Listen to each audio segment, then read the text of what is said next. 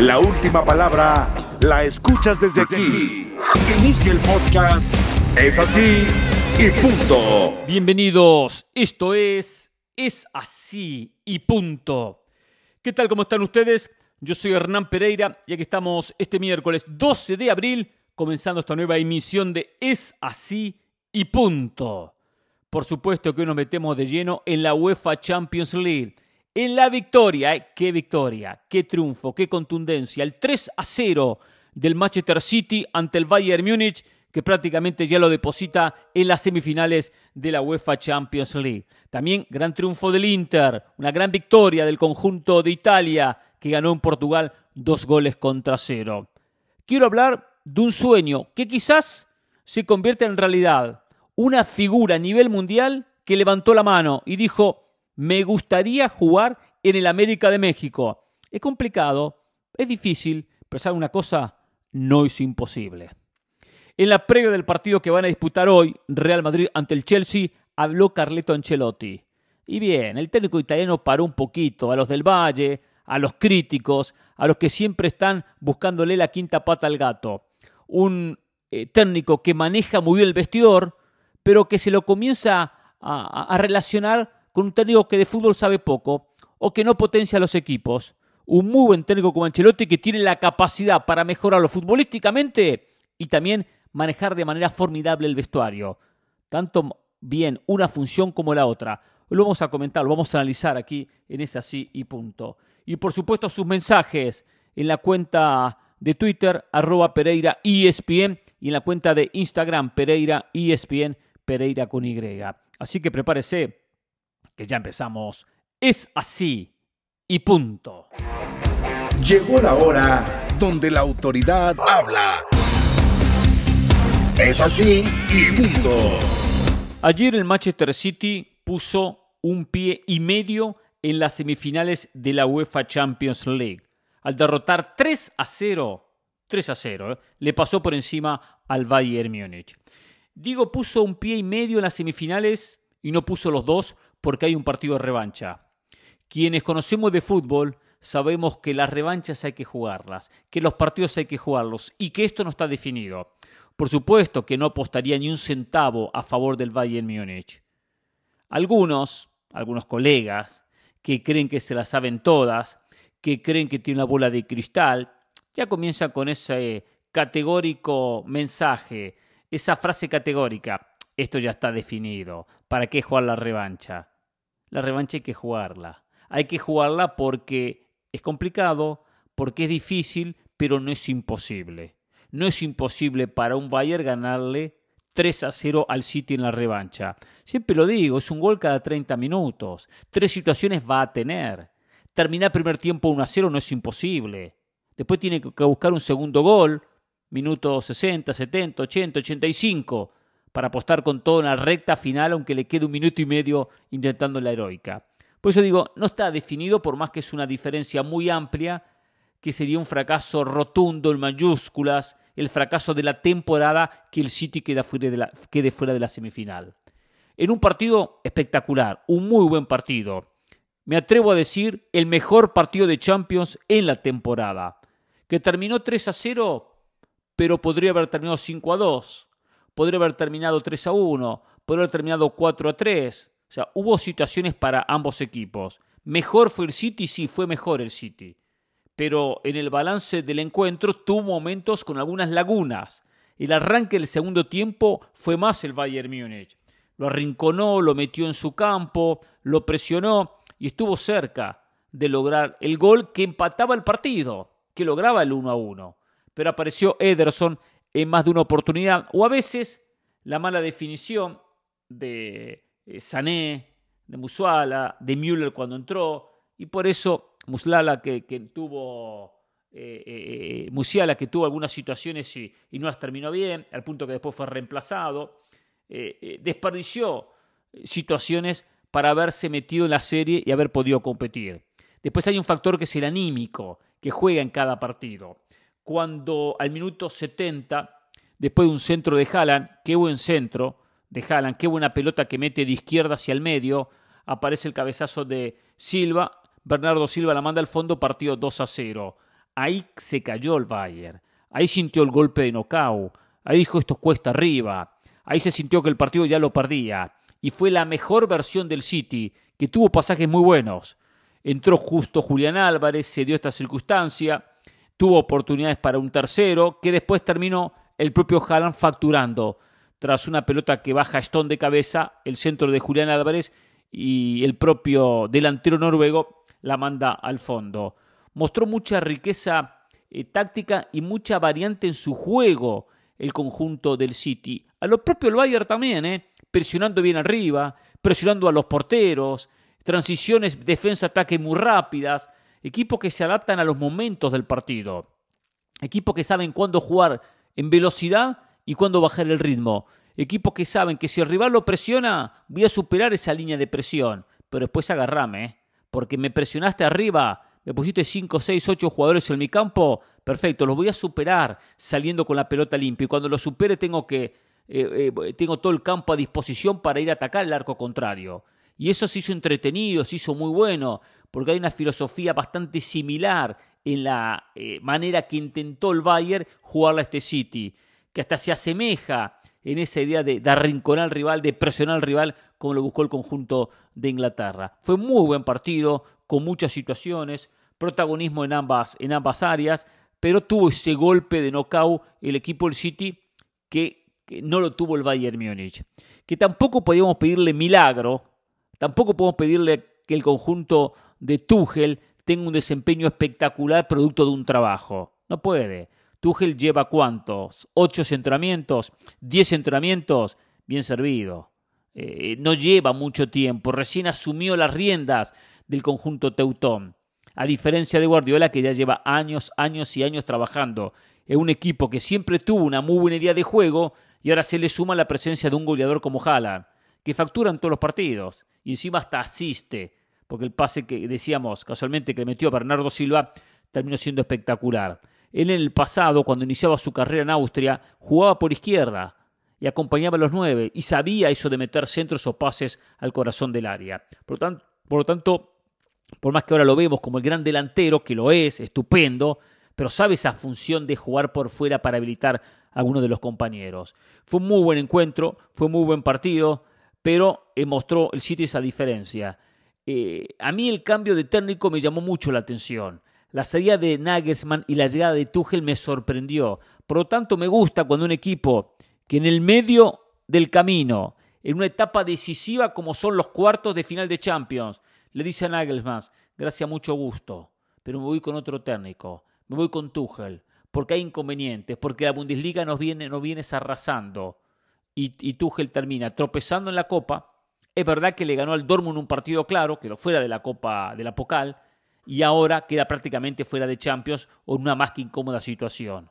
En el fútbol no hay que improvisar, en el fútbol hay que tener un camino y hay que respaldar a los técnicos, a no ser que a Nagelsmann se le haya escapado el vestuario, que Nagelsmann haya generado un caos interno en el vestidor del conjunto del Bayern. Si no, no se justifica el cambio de técnico. Por eso las consecuencias de esta derrota, que es producto de técnicos que tienen un libreto diferente. Tuchel puede decir, vamos a seguir jugando lo mismo, pero independientemente de que la idea sea la misma, el mensaje es diferente, el entrenamiento es diferente. No es un robot que se programa igual que el técnico anterior y va a ser todo igual. Hay diferencias en muchos aspectos, en muchos comentarios individuales a los jugadores o colectivos a todo un plantel. Y eso después repercute en el campo de juego. Este me pide A, este me pide B. Este me pide una cosa, este me pide la otra. Entonces, que el Bayern, que es uno de los equipos que más he defendido aquí desde su posición de dirigentes, en la seriedad que siempre ha trabajado, no podía tirar todo por la ventana como lo hizo cambiando un técnico en la recta final de una temporada. Por eso la derrota, por eso el castigo en este 3-0 que lo deja al borde de la eliminación. Solo un milagro futbolístico, como decíamos, lo podrá meter en la semifinal. ¿Es posible? Es posible, pero va a ser muy complicado. Para Guardiola, demostrar que su trabajo, su perseverancia, su idea de juego, los riesgos que corre, tiene su recompensa. Porque el equipo rotó muy bien en la zona ofensiva, porque atacaba con 8 o 9 jugadores, porque presionaba constantemente la salida y lo presionó a Sommer en muchas oportunidades que casi le termina generando un error que derivaba en un gol. O sea, fue muy bueno lo del Manchester City. Y tiene ese repertorio de ataque donde termina apareciendo Bernardo Silva, aparece Grealish, aparece Haaland, aparece Rodri que marcó un golazo con ese zurdazo, aparece De Bruyne, aparece Stone. O sea, tiene una variedad en movimientos muy, pero muy interesantes. Para Guardiola, esta victoria le tiene que dar la confianza que hasta ahora no tiene. De repente la tiene de la boca hacia afuera, en el vestuario, en el entrenamiento, pero no de la boca hacia afuera en la conferencia de prensa. Cuando llega una conferencia de prensa, Guardiola abre el paraguas. Quiero ganar Champions, pero, empieza con los peros. Nos transmite la seguridad de un técnico que dice, estamos bien, estamos para ganarla. Puede que la circunstancia de este exitoso y estupendo deporte no me la permita ganar, pero sí tiene que transmitir la confianza que no transmite en cada conferencia. Siempre hay un temor por la jerarquía del rival, por lo difícil del rival, por la historia, porque sus jugadores están muy blandos, porque sus jugadores son inmaduros, porque a sus jugadores les falta experiencia en Champions. Al fin y al cabo esto es fútbol, muchachos. Y un equipo que dominó, ganando 4 de las últimas Premier, que es hoy un rival directo con el Arsenal, que perfectamente podría quedarse con esta Premier, llega un momento donde hay que ponerse los pantalones y decir, soy candidato en Champions, tengo que ir a ganar esta Champions, soy el que más opciones tiene de ganarla. Y lo sé y lo transmitimos. Después habrá que ver qué me representa el fútbol, pero ir con esa convicción, queremos ser campeones, buscamos ser campeones, más allá que después es partido a partido. Esta victoria lo posiciona muy cerca de las semis y aparte le da una gran confianza, eliminar a un rival directo. Decíamos, es una final anticipada y la es, en cierta manera la es. Ahora, habrá que ver qué pasa con Real Madrid esta tarde. Enfrenta, si el Madrid pasa, al City. Puede ser el Chelsea. El Chelsea hoy está muy lejos futbolísticamente del City, con técnico interino, con un equipo mitad de tabla en la Premier, no ha jugado absolutamente a nada. Que lo puede eliminar desde la experiencia, del conocimiento del rival, pero es muy difícil que el Chelsea tenga 180 minutos buenos. El Madrid tiene una jerarquía superior y el Madrid le podrá hacer partido al conjunto del City. Pero el funcionamiento del City, que ya el año pasado había sido más que el Madrid, pero se durmió faltando 5 minutos, de algo tuvo que haber aprendido. El City tuvo que haber aprendido esa lección para no repetirla contra el Real Madrid. Y el funcionamiento del City ha ido creciendo, mucho más con la presencia de Haaland como goleador. Por lo tanto, hoy se le abre el camino al City para ganar la Champions. Hoy Guardiola tiene que ponerse, como ayer decía en la banda, el saco de candidato, de favorito y decir, vamos en busca de la Orejona, que tiene que ser nuestro título, es nuestro momento, es nuestro equipo. Para eso hemos trabajado durante muchos años. Y encima, pensando en una hipotética final, el Inter gana en Portugal. Vamos a ver qué pasa con el Napoli-Milan. Pero sea el Napoli, sea el Inter o sea el Milan, el City va a ser un amplio favorito a quedarse con la UEFA Champions League edición 22-23. Hoy tiene todo servido. Pasó la aduana más difícil con una goleada. Se acomodó pensando en semis. ¿Podrá sufrir contra el Madrid? Por momentos sí, pero es más equipo que el conjunto de Ancelotti. Por lo tanto, hoy Guardiola tiene que sentirse contento, entusiasmado e inyectarle ese extra que el equipo no tuvo en Champions anteriores a este equipo en estas instancias decisivas. Todo servido el City, se los digo ahora, faltando 4 partidos para quedarse con la Orejona. Habrá que ver si aprovecha la oportunidad. Es así. Y punto. Llegó la hora donde la autoridad habla. Es así y punto. En la previa del partido que van a disputar esta tarde, el Real Madrid contra el Chelsea, habló Carleto Ancelotti. Y nos cuentan, ayer teníamos contacto con Martín Einstein desde Madrid, desde el Santiago Bernabéu, que Ancelotti desde el comienzo de la conferencia ya comenzaba a transmitir algo que quería decir y lo terminó diciendo. Y lo dijo muy claro, no soy solo un gestor de vestidor. Lo hago muy bien, soy el mejor, manejo muy bien a las figuras, pero eso no quiere decir que soy un limitado como técnico. Palabra más, palabra menos lo que dijo el técnico italiano. Y estoy totalmente de acuerdo con él, totalmente de acuerdo con Ancelotti. Algunos vienen a criticar a Ancelotti como que maneja bien el vestuario, pero que no tiene la capacidad para darle un estilo de juego al equipo. Lo que Ancelotti no ha hecho nunca en su carrera es identificar a sus equipos con un estilo. Él lo adapta a un Real Madrid contragolpeador o a un Real Madrid protagonista. a un Real Madrid que juega sin la pelota o a un Madrid que juega con la pelota. Lo hemos visto en las dos funciones, y las dos funciones la ha hecho muy bien.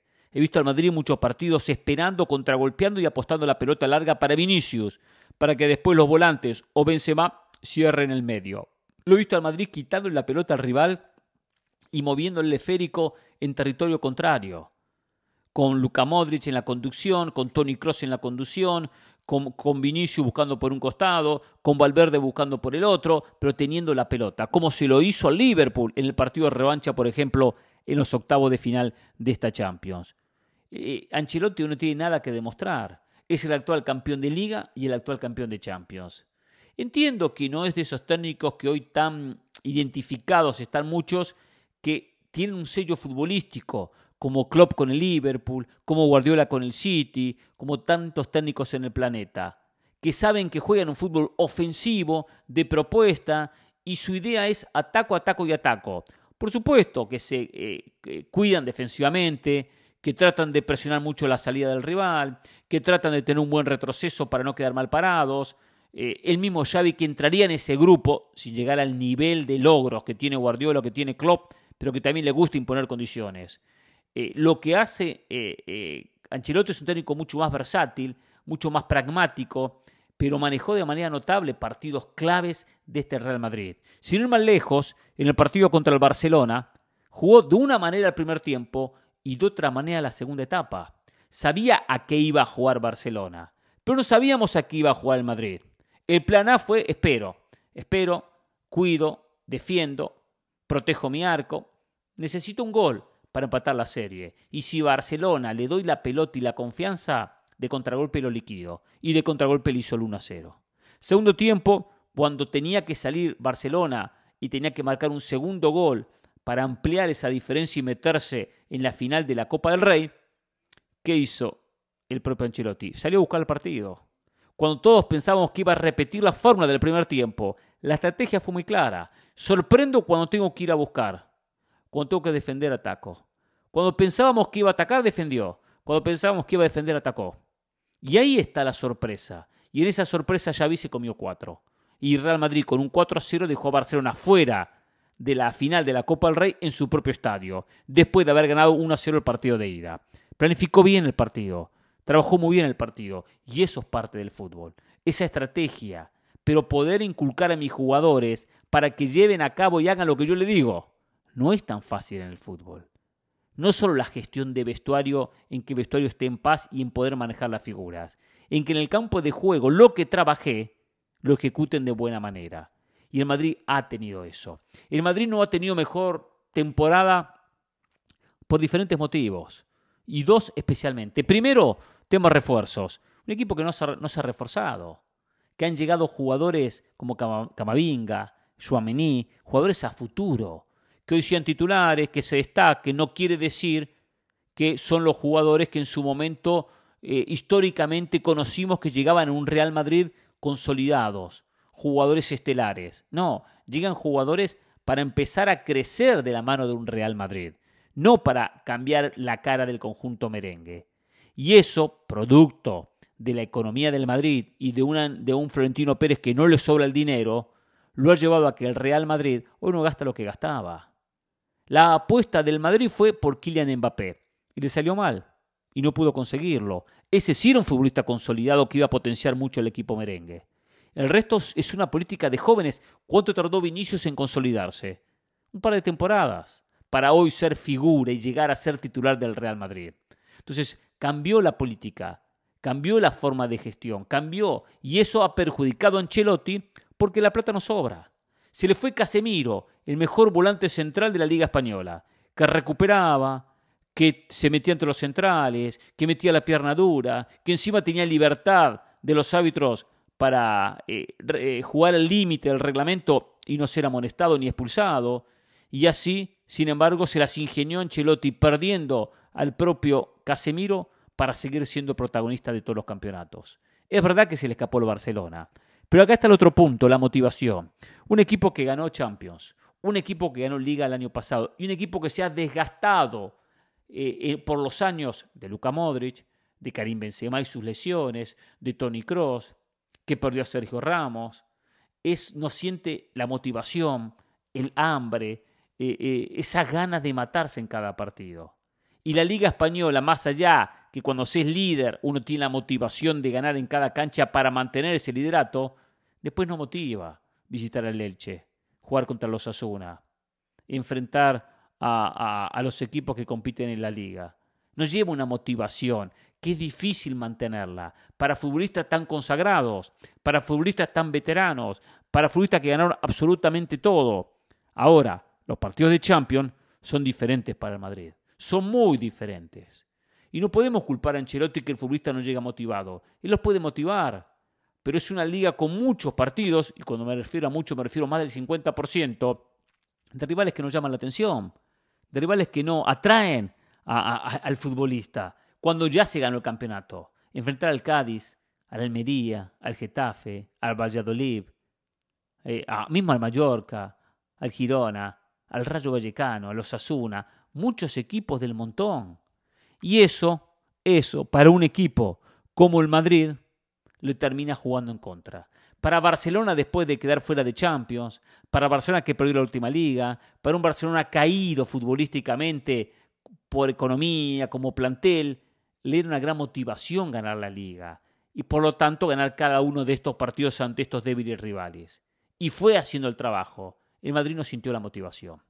Y lo entiendo, ojo, por eso, con un plantel corto, con un plantel con jóvenes, con un plantel con consagrados que están más lejos del retiro que de la consagración, porque los mencionados veteranos ya están cerca de retirarse y ya hicieron todo lo que tenían que hacer y ganaron todo lo que tenían que ganar, es complicado, partido tras partido, con la exigencia que representa el fútbol hoy, de Copa, de Liga, de torneos fantasmas, mantener siempre la expectativa al máximo. Por eso estoy de acuerdo en lo que dijo Ancelotti. Es un muy buen técnico y no solamente un gestor de vestuario. ¿Que maneja estupendamente el vestuario? Por supuesto, pero también tiene un gran aporte en el resto. Por algo ganó la última Champions, teniendo el camino más complicado que le pudo haber tocado a un equipo en la historia de la Champions.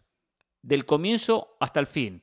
De un Chelsea, de un PSG, de un Liverpool o de un Manchester City. Tuvo a todos y los terminó eliminando.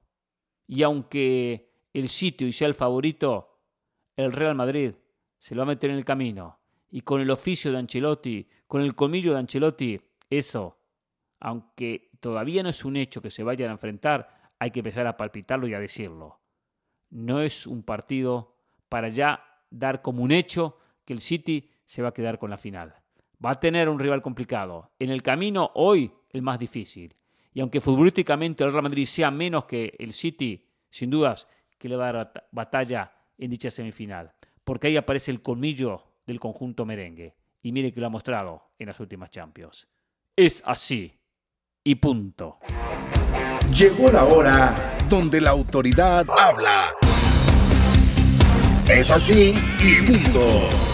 En las últimas horas le hicieron una entrevista a Keylor Navas. En verdad no sé quién le hizo la entrevista, si no le daría el crédito correspondiente. Y dentro de las preguntas, una de ellas era: ¿en qué equipo de México le gustaría atajar? Y el actual portero del Nottingham Forest, el ex portero del Paris Saint-Germain, entre otros, aunque el pase le pertenece al conjunto francés, después de pensarlo, después de meditarlo, después de unos cuantos segundos dijo el América. Claro, esto genera mucha expectativa porque después de esa respuesta, que hay que verla, él piensa, analiza, se toma su tiempito y después dice el América. Entonces, claro, genera una expectativa donde va de aquí en más a generarse mucho ruido y una conexión América-Navas, Navas-América. En concreto no hay absolutamente nada, ni tampoco Navas está pidiendo atajar en el América. Tengo dudas que hoy Keylor Navas vaya a regresar a América. Y digo no a la América como tal, sino a regresar a América, sea en Sudamérica, Centroamérica o Norteamérica. Él va a querer continuar en Europa y tiene todavía nivel para continuar en Europa. Pero uno tiene que ilusionarse. Qué lindo ver a Navas en nuestra América, qué lindo ver a Navas en nuestras ligas, en Latinoamérica, un portero estupendo, excepcional, maltratado en el Real Madrid, maltratado en el Paris Saint-Germain. A Navas siempre le faltó el ruido mediático, un hombre identificado con la selección, pero que a la hora de la verdad son más las veces que le dice que no, que las veces que le dice que sí a la selección de su país. Lo dije en muchas oportunidades, solo juega eliminatoria y mundial, nada de Copa Oro, nada de Liga de Naciones, nada de amistosos. Algo que nunca me gustó de Keylor Navas. Pero eso no quita que es un portero estupendo, que en su momento fue sacado de manera injusta del Real Madrid cuando llega Courtois, y que en el mismo Paris Saint-Germain, producto de su edad, producto de la edad, no tengo ninguna duda, no porque lo quiso Galtier, sino porque la orden vino de arriba, lo sacaron para que atajara Donnarumma. Y eso le ha costado caro, le costó muy caro el PSG, porque Donnarumma no ha estado al nivel que mostró Navas en muchas ocasiones con el conjunto francés y ahora con el equipo inglés. Todo se paga, y estas decisiones de dirigentes que pasan por encima de las decisiones de los jugadores, después se paga caro. Lo cierto es que le abrió la puerta a la América, y qué lindo sería poder tener a Navas en la Liga MX. Potenciaría muchísimo la liga. No tengo nada en contra de Luis Malagón. Malagón tiene 26 años, está en un equipo muy importante, muy mediático, mucho ruido. Esto lo va a acercar a la selección. Es importante que tenga partidos como el que tuvo el fin de semana ante Monterrey, que repita esas actuaciones así. Pero si llega Navas, Malagón será suplente. Navas tiene condiciones superiores y le queda todavía unos cuantos años de carrera al portero costarricense. Cualquier portero que venga de un equipo como el Paris Saint-Germain, como el Real Madrid, o cualquier futbolista que haya tenido un pasado tan glorioso, con tantos títulos, con tantas Champions, y siendo tan importante, porque no solo ganó Champions, fue importante para conseguir dichas Champions con el Real Madrid, que llegue a cualquier Liga de América, le da prestigio, le da jerarquía a la liga. Digo cualquiera porque llega a la MX, pero si mañana llega a la Liga Argentina, o llega a la Liga Brasileña, o llega a una liga, aunque sea la misma, la MLS, por supuesto que jerarquiza la liga. Y esos son los jugadores que son bienvenidos, aunque regresen a cerrar su carrera, aunque vuelvan a abrochar su estupenda carrera y a disputar los últimos años como profesional. Aparte de su experiencia, su liderazgo, su preparación, su profesionalismo, los llevan a ser un portero que va a atajar durante muchos años más. No tengo ninguna duda. No es un portero que ya está acabado. La manchita la mencioné. Su negativa en muchos casos de estar con la selección de su país. Algo que hasta fue avalado y respaldado por muchos. Es tan ídolo Navas en Costa Rica que la mayoría de colegas, la mayoría de periodistas no lo critican. No lo critican a Navas. Dejan pasar que Navas le dice que no a la selección, cuando podría haber logrado tener mejores campeonatos, mejores actuaciones y, ¿por qué no?, algún día apostar a que Costa Rica trate de ganar algo. ¿Por qué no puede ganar una Copa Oro? Pero si tiene al mejor equipo y al mejor Navas, puede ganarla. Sin Navas se reducen las posibilidades. Así que bueno, la gente de América no tiene que ilusionarse en cuanto a pensar que va a llegar. Va a ser difícil, va a ser complicado. Fue una respuesta a una pregunta que es bueno cuando quien responde lo piensa, lo analiza y da una respuesta. Y no dice, no, estoy abierto a cualquier equipo, cualquiera es bienvenido, cualquier equipo importante, América, Chivas, Monterrey, Tigres, Cruz Azul, y no dicen nada. Porque muchos no dicen absolutamente nada. Acá en este caso, Navas se la jugó, como se la juega en el arco muchas veces, para volar de palo a palo y sacar una pelota de gol.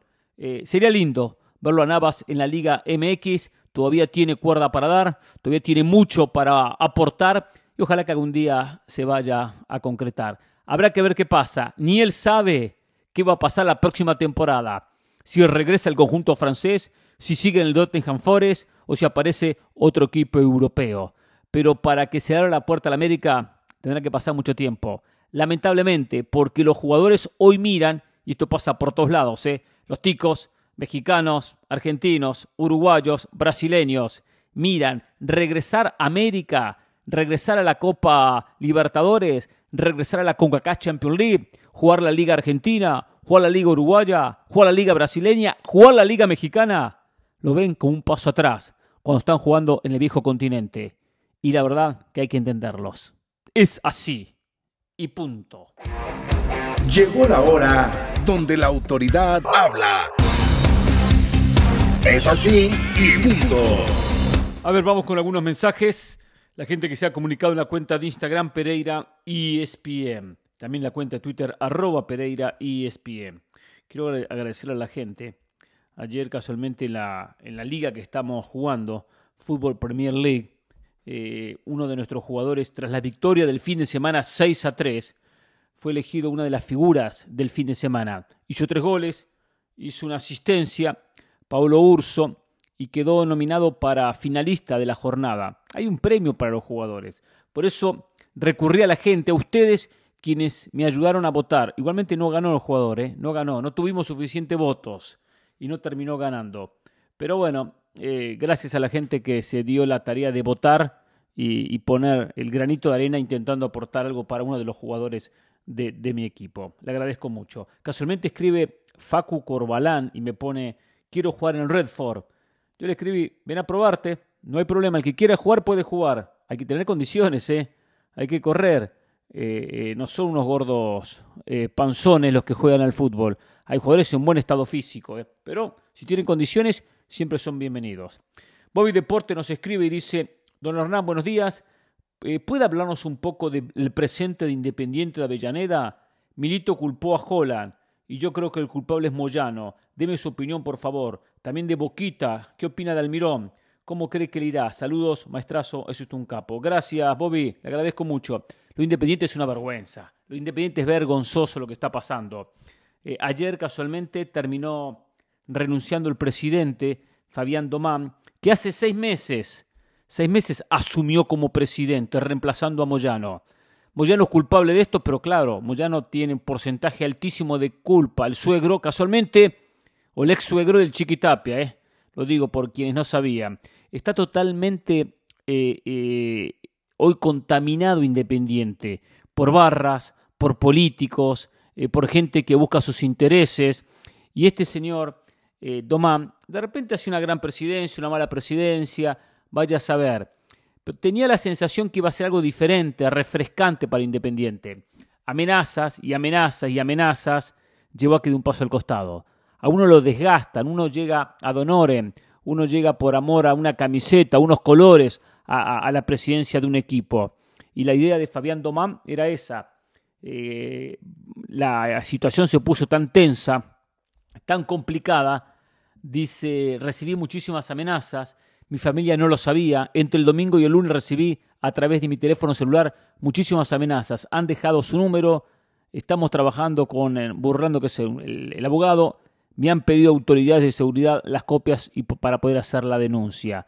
Es lamentable lo que pasa en Independiente, donde es un grande de Argentina, de América, venido a menos, hace muchos años venido a menos, con muchas deudas. Moyano no hizo absolutamente nada como presidente en su gestión. Y bueno, y cuando llega un presidente con otras ideas, el cáncer que tiene Independiente, los barras que quieren manejar el club, las pretensiones de algunos, las internas, llevan a que no hay nunca una unión. Nunca unión, siempre cada cual tira para su lado. Así está el equipo. En vez de aportar para el equipo para que crezca como institución, Independiente tiene todo para crecer. Todo para crecer. Lo que menos hace es crecer. Son muchos intereses personales.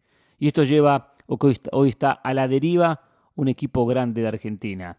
Que si sigue así, va a descender, se va a debilitar, va a jugar en segunda. Hasta algunos dicen que van a desaparecer. No creo que vaya a desaparecer Independiente. Independiente no va a desaparecer. Pero sí puede llegar a pagar muy caro el precio de estas malas gestiones. Producto de que no hay apoyo al que es votado. El que es votado tiene que ser presidente y tiene que ser apoyado. Guste o no guste, tiene que ser apoyado.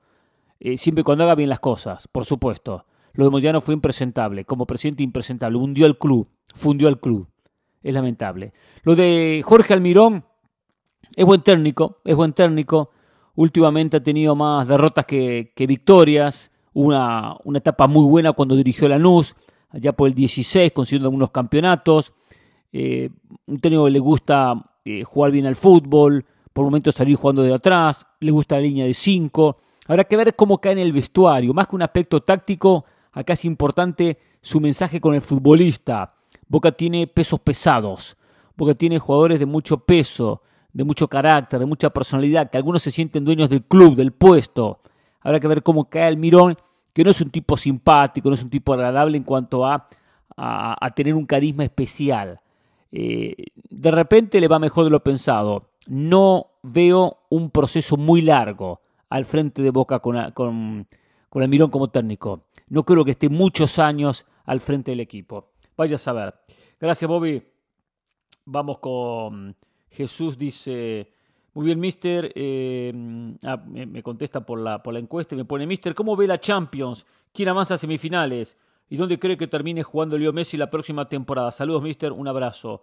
A ver, Jesús, en cuanto a Champions, bueno, al City lo tengo que poner con, por supuesto, usted quizá me escribió antes del partido de ida, de los cuartos de final, el City lo pongo en semifinales, por supuesto.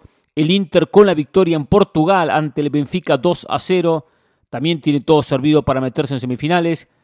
La sensación es que el Napoli va a tomarse revancha del Milan. Digo revancha después de lo que perdió, después de la derrota que perdió en el Calcio, el 4-0. Que el Napoli va a jugar contra el Inter y que el Real Madrid le va a pasar contra el Chelsea. No me extrañaría un Madrid-City, una semifinal, un Napoli-Inter, la otra semifinal. En cuanto a Messi, es muy difícil, la verdad que es muy difícil. Siempre lo dije y opiné que la sensación era muy clara. Messi iba a seguir en el Paris Saint-Germain. Esa fue la sensación en su momento. Hoy no puedo mantenerme en esta. Hoy no puedo pensar que Messi va a seguir en un equipo donde los hinchas, manejados o no manejados por su gente, por los dirigentes, no es querido. Si no soy querido, me voy. Yo me voy. Y mucho más siendo Messi, habiendo ganado todo lo que ganó. Con la diferencia que igualmente puede marcar Messi, porque no es el mejor Messi de su historia, en toda su carrera, no es la mejor versión, pero tampoco es un desastre. Fíjense cuántos goles ha marcado. ¿Cuántos goles marcó Mbappé, a quien no se lo critica, y cuántos goles marcó Messi? Tomando en cuenta que Mbappé patea penales, pero no, a Messi hay que matarlo. ¿Por qué? Porque es Messi. Entonces no, eso termina siendo injusto, porque no se la agarran contra Mbappé los franceses. Fíjense, voy a buscar el dato, por acá lo tengo. Mbappé 19 goles, Messi 14 goles, o sea que Mbappé le lleva 5 goles, pero pateó penales y convirtió 2. Por lo tanto, de los 5 goles, son 3 goles más. Asistencias, Messi 14, Neymar 11. Después viene Enrique con 9 y el resto baja. No aparece Mbappé en esta lista. Líder de asistencias y una buena cuota goleadora. 28 entre asistencia y goles para Messi. No hizo una temporada mala, no es un desastre lo de Messi, pero así lo quieren ver algunos en territorio francés. ¿Dónde va a jugar? La verdad es muy difícil decirlo. La sensación, hoy sí lo veo más cerca de Barcelona, aunque no sé cómo va a ser Barcelona. No me extrañaría que apareciera alguna otra opción europea, que no sea el PSG, por supuesto, que no sea en Francia, que no sea Barcelona, que no sea en España, en Italia, en Alemania, en Inglaterra. Más apuesto a Inglaterra y a Italia. Que aparezca algún otro equipo, un Inter, un Milan, un Napoli, no sé, que aparezca alguien, una Juve. No me extrañaría que algún movimiento hiciera un equipo italiano o de repente inglés. No lo veo jugando ni en Asia ni en la MLS. Pero bueno, creo que hoy ni propio Messi sabe. Dice Raúl Junior, hola Hernán, como cruzazulino que soy, siempre estoy al tanto de todas las noticias de Cruz Azul. Y algunas semanas atrás se comenzó a escuchar el nombre de Julián Quiñones a Cruz Azul.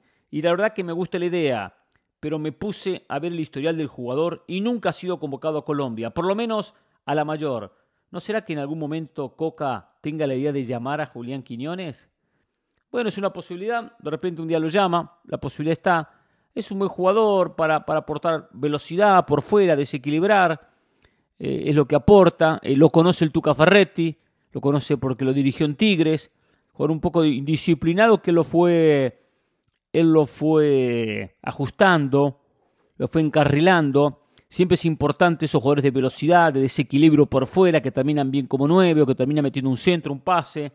Siempre es bueno. Si el Tuca lo pidió, por algo será. Ya tiene los antecedentes que basan esta posibilidad de decir, listo, necesito un futbolista de estas características, que me rompa en velocidad. Por ahí es una posibilidad. Ahora, para la selección, no es el diferente. No tengo dudas, por más que México no tiene tantos futbolistas de esas características que le aporte demasiado a la selección.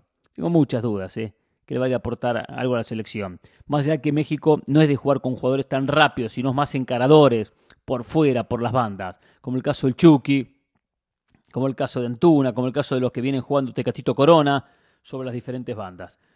Veremos qué pasa con Quiñones.